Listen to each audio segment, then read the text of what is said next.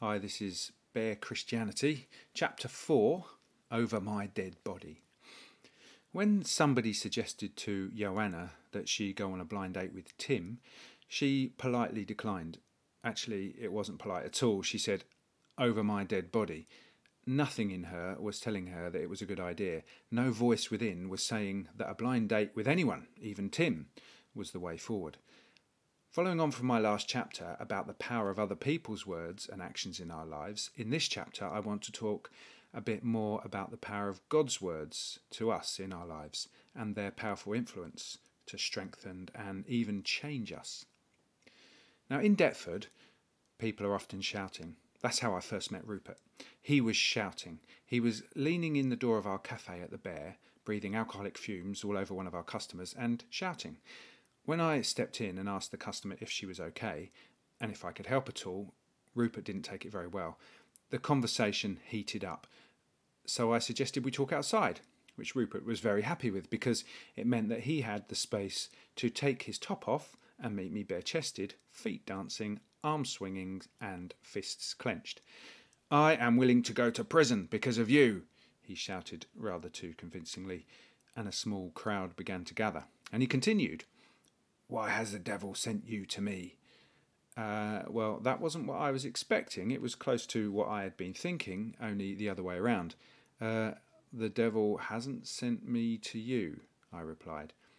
I was pretty certain at the time that that was true. Rupert then suddenly fell on the floor. I hadn't touched him, and he didn't seem to be able to get up, so he started to crawl away. Pete, who was our cafe manager at the time, picked up Rupert's top and followed him to the churchyard around the corner, where he helped him get dressed again and sat on a bench with him for a while. Pete had a lot of grace at times of need, and a warm smile, which did go a bit wonky after he had a case of Bell's palsy. Now, after Pete left our cafe, he got a job answering 999 calls for the emergency services. I heard that somebody once called back, especially to comment on how helpful and kind he was on the phone. I guess they didn't ring 999 to do that. But it does make me wonder about the voices in Pete's past, the loudest voices, the words that sank in and made the most difference. They must have been kind. Now, Deptford's not short of people who behave like Rupert did. So in our cafe, we installed an emergency doorbell. We no longer have the doorbell because we have moved buildings and we no longer have the cafe. But when we did, every now and again, the bell would ring upstairs in my office calling me to assist. A couple of times stand out more than others. One being a time when a man came in saying he had a gun, and the bell rang. And another time somebody threatened to burn the place down, and the bell rang. The loudest voices in their past must have been so destructive that they couldn't help but hurt people around them. It was like they were bleeding from their wounds, bleeding all over whoever got close. It's so hard to live around people who are living in response to such negative voices. It's like they're trapped under them. The man who threatened to burn the bear down did so repeatedly. He threatened repeatedly. He didn't actually burn the bear down. But sadly, he himself did die in a fire. He was sleeping in a squat when it burnt down. He was only 34. But not long after the confrontation between me and Rupert on the street outside the Bear, God spoke to him. And somehow God's voice got through. Rupert told me it happened while he was collapsed in the gutter after suffering a stroke. Now, I don't know exactly what God said to him, but Rupert changed. In the film Forrest Gump, Forrest describes the sky as so beautiful that sometimes he couldn't tell where the sky stopped and heaven started. Well, after his revelation in the gutter, there were times when I talked to Rupert that I felt that I couldn't tell where he stopped and Jesus started. That's how much he changed. That's what can happen when people hear God's voice, and it prevails when it becomes louder than all the other voices. Now, I should say that Rupert didn't become perfect like Jesus all the time. Sometimes it was very easy to tell the difference between them.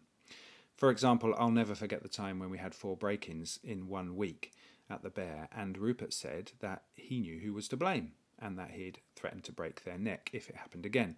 Now, part of me quite liked the idea, I admit, but I did explain that a simple request would be enough. We didn't have any break-ins for a long time after that, and fortunately I didn't see any yellow signs asking for witnesses to a murder by broken net either. So hopefully we're okay. My dad once told me that the hard thing about Christianity is not just believing it's true, but it's also changing in response. It's not just believing it's true, it's also changing in response. And when he said it, we were talking about people's reluctance to change rather than their ability to change.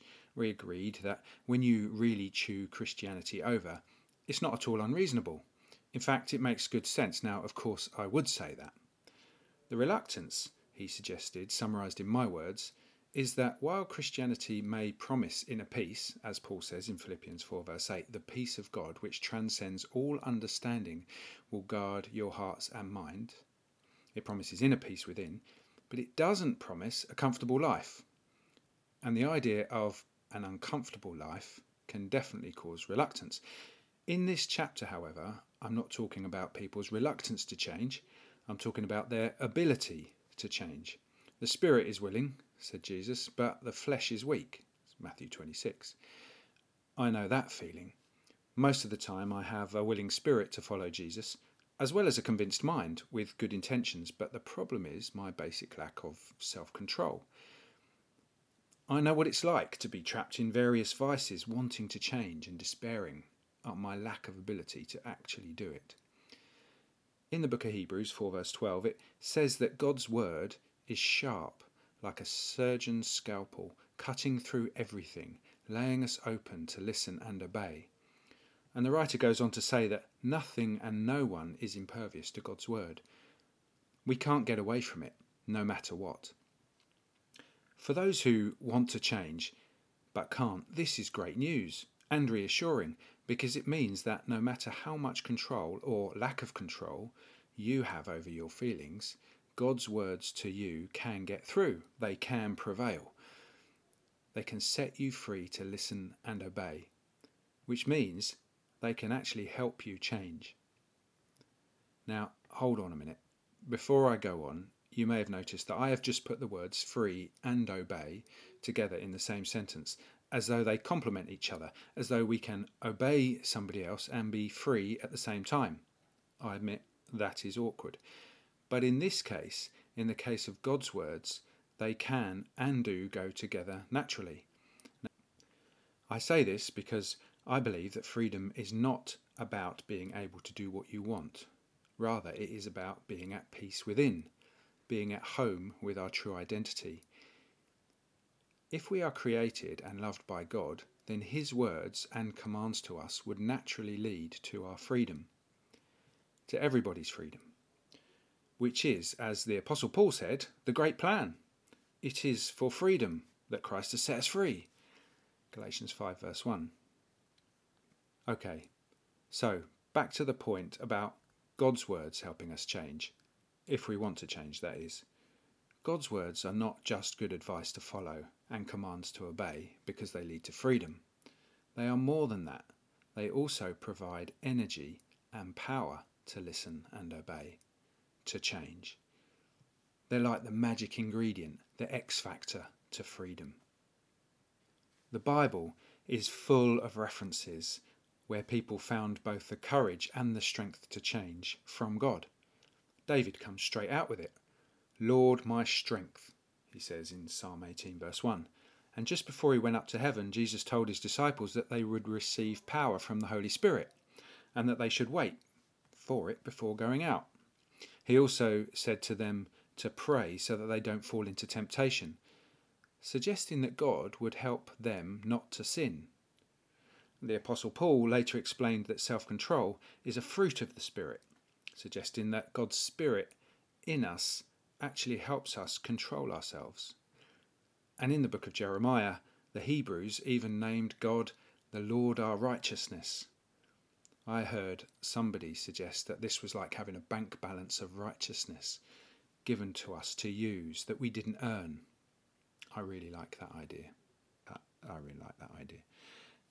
To top it off, in Matthew 4 verse 4, Jesus said that people shall not live on bread alone, but on every word that comes from the mouth of God. Now he's quoting from Deuteronomy.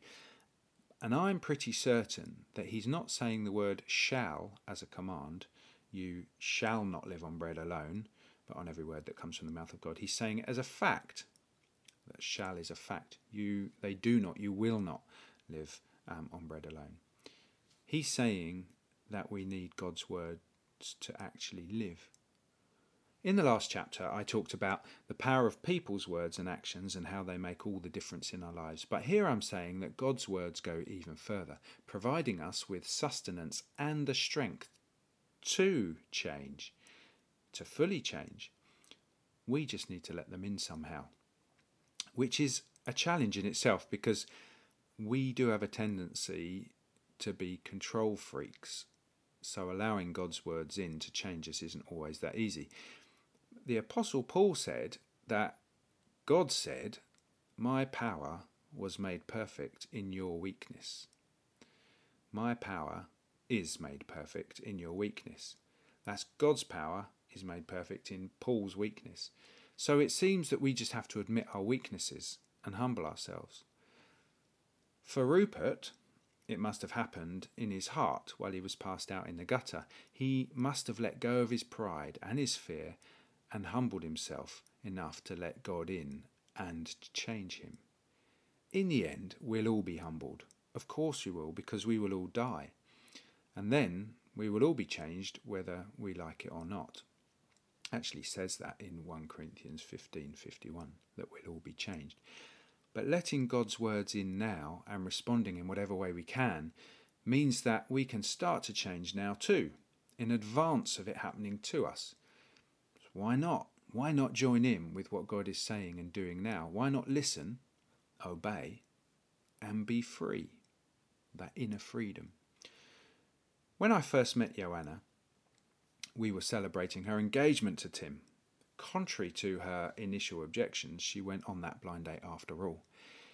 She felt that that was what God told her to do. And so she told me.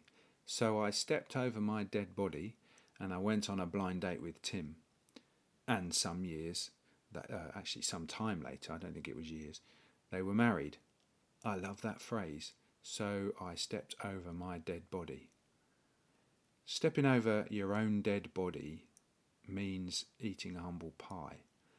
It means listening to God and obeying. It means letting go of some of those things that we hold on to, some of those fears, some of those anxieties, a load of pride and feelings of self-righteousness that we have sometimes. Letting go of all of that and allowing God's words in.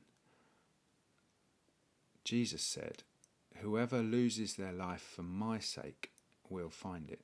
Now, he might have said that in a slightly different context, but I do think it stands. And I love the fact that he says whoever, because whoever means all of us. It means whoever.